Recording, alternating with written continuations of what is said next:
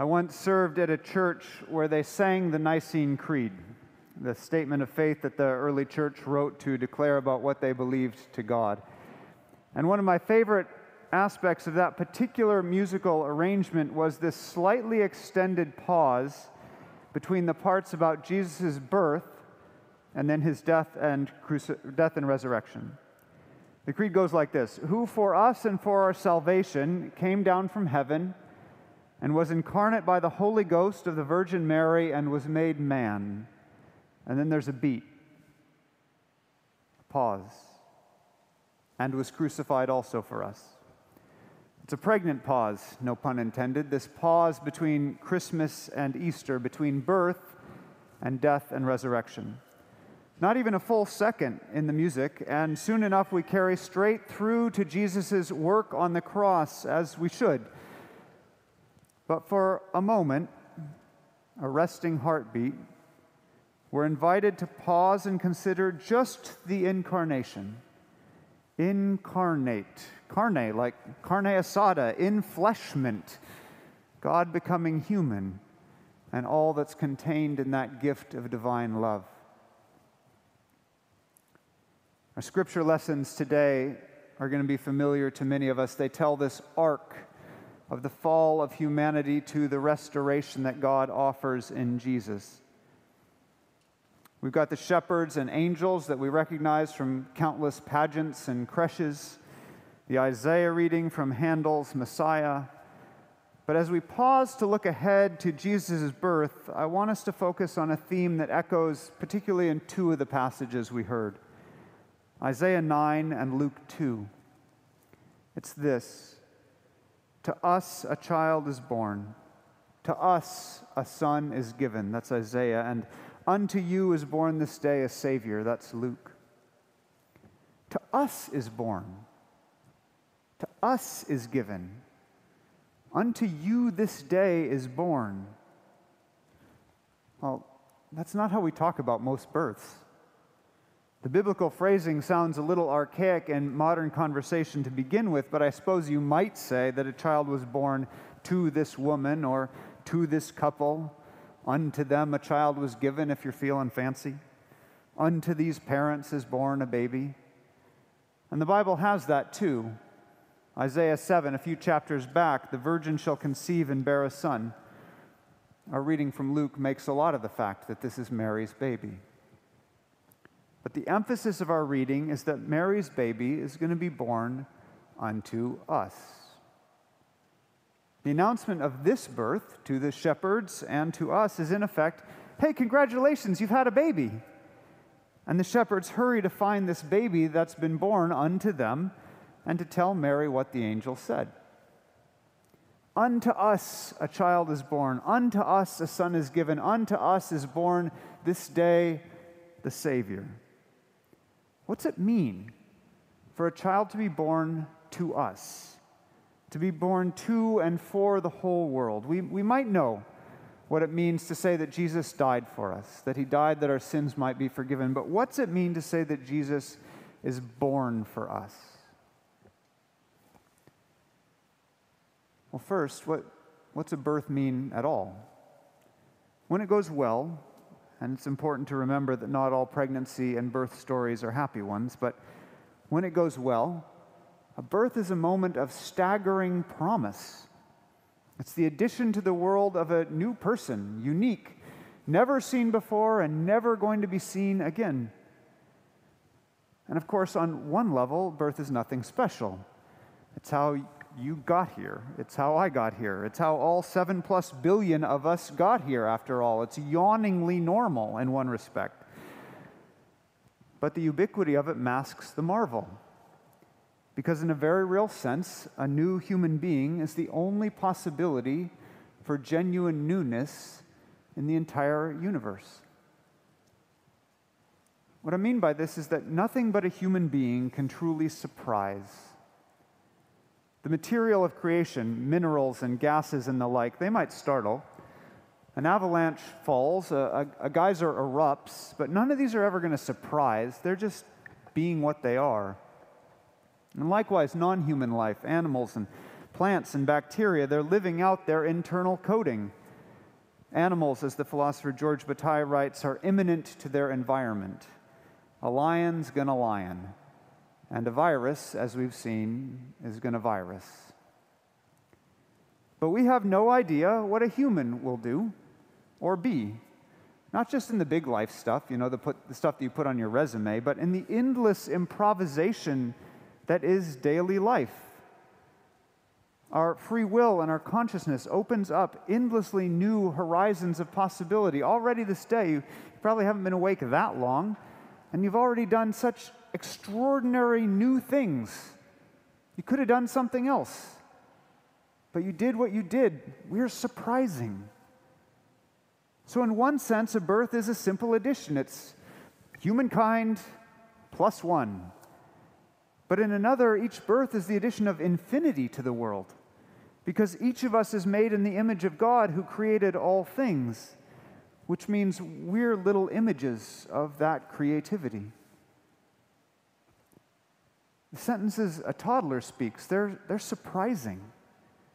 Entirely new compositions emerging from this totally new perspective on the world. Each one of us is infinitely creative and surprising all the time.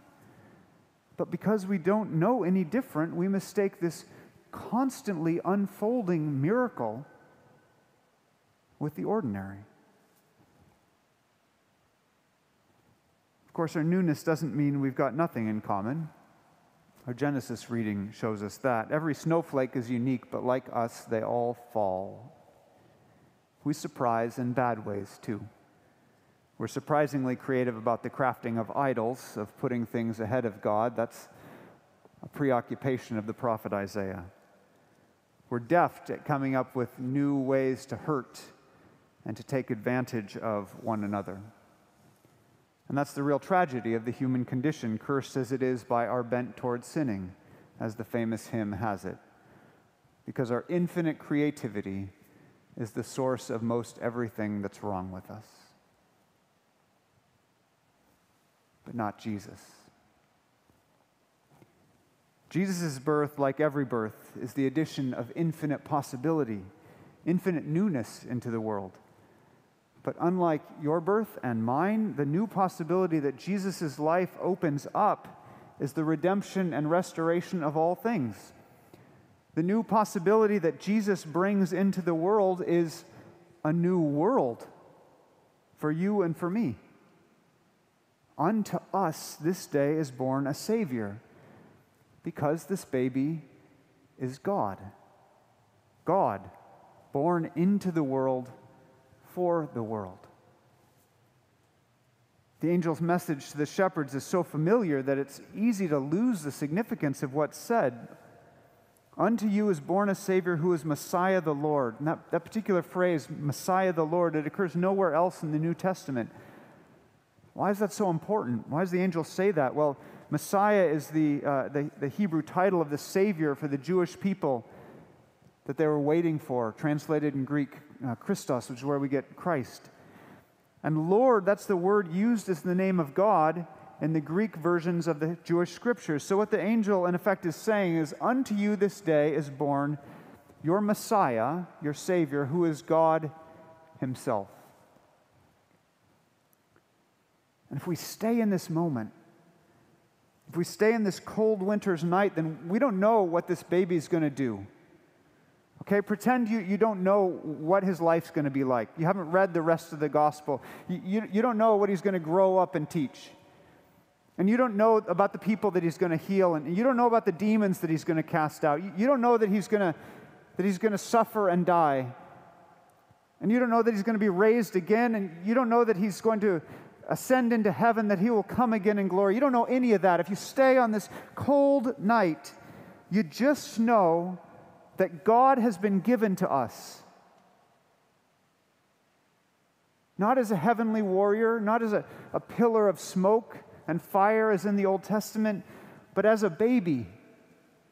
God has been given to us as a baby, born in humility and poverty. And God born a baby will change everything for good. You see it in the Isaiah prophecy. This baby, he's the wonderful counselor, the mighty God, the everlasting Father, the Prince of Peace. He's going to bring light into the darkness. He's going to increase the nation's joy.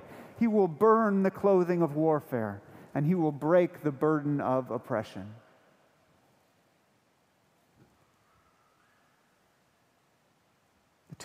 The 2006 film Children of Men, adapted loosely from the novel by P.D. James. I'm going to share my unpopular opinion and say it's one of those movies that's way better than the book. It depicts a near-future world facing a global fertility crisis.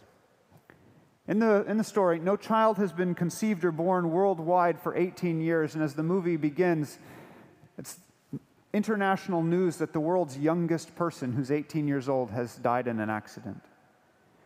And as people gradually have realized that nothing new is coming, that what is now is all that ever will be, everything starts to fall apart. Because it turns out the world needs the constant infusion of surprise that children bring.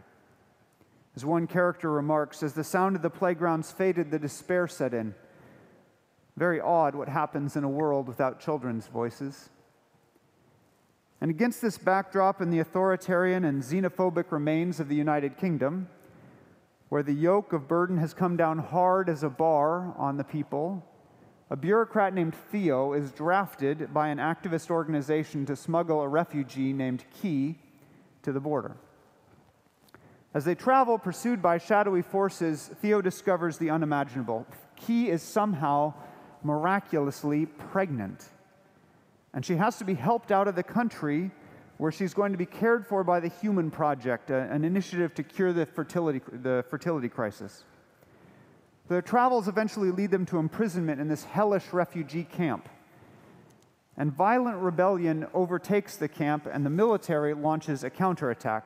And in the middle of all that, Key delivers her baby, a girl, in a bombed-out building in the middle of a firefight, with mere hours remaining for her to make her rendezvous with the Human Project courier.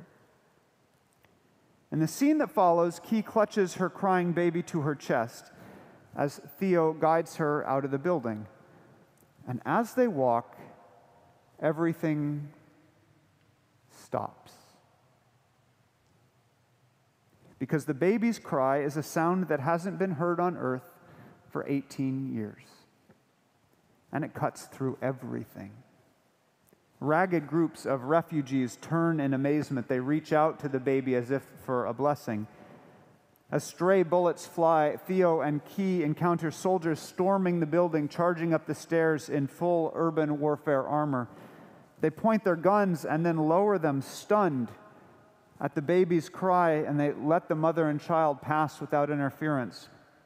One soldier bursts upon them only to see the baby, and as shots ring out, he screams back at his men, "Cease fire! Cease fire!" And nobody's asking questions. Nobody's looking to explain it. They're just lost in the wonder of it.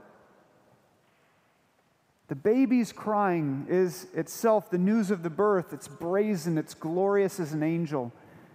And as they go, as the word spreads, as the child announces herself, the fighting around them just comes to a halt.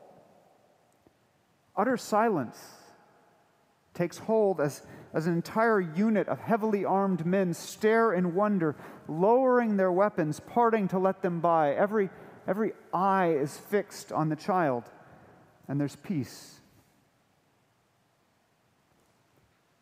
And then, just as Theo and Key and the baby pass the troops, a mortar hits the building behind them, and the soldiers suddenly pivot from the child to the explosion, and their weapons fly back up, and silent tongues start barking orders again, and the battle's rejoined. Because the soldiers' attention has been ripped from the child back to the fighting. These grown-up children killing grown-up children. And Theo and Key make their escape with the baby. And the boots of warriors tramp again, and garments are rolled in new blood. Well, the baby is Key's baby, but she's born unto the world, unto the refugees, and unto the soldiers, unto the powerless and the mighty alike. And her birth brings peace.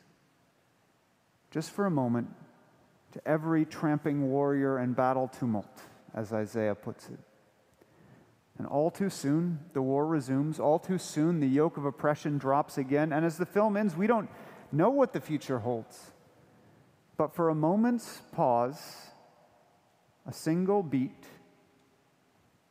the child's birth has offered a vision of the future to a world that didn't think it had one anymore.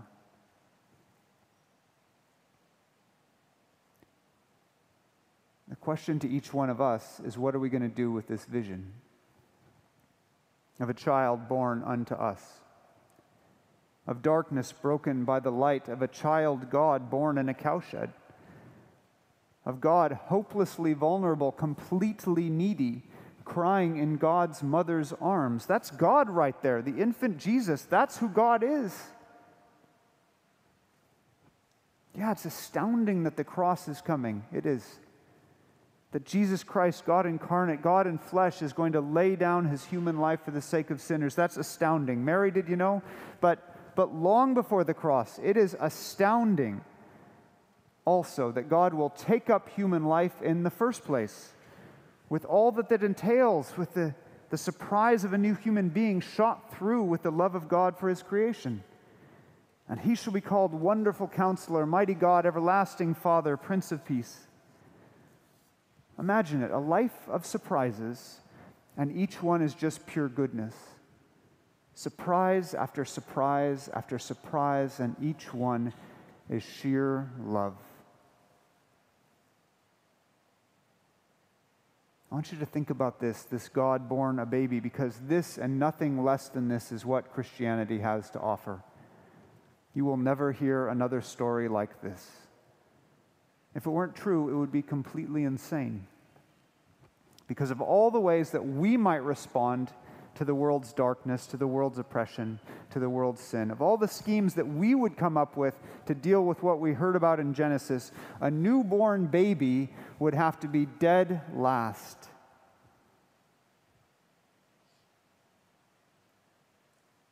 The times we live in, they're not easy. This week hasn't been an easy week. It's easy to read the news and recognize the dominoes falling. See another lockdown looming, another season of isolation settling in.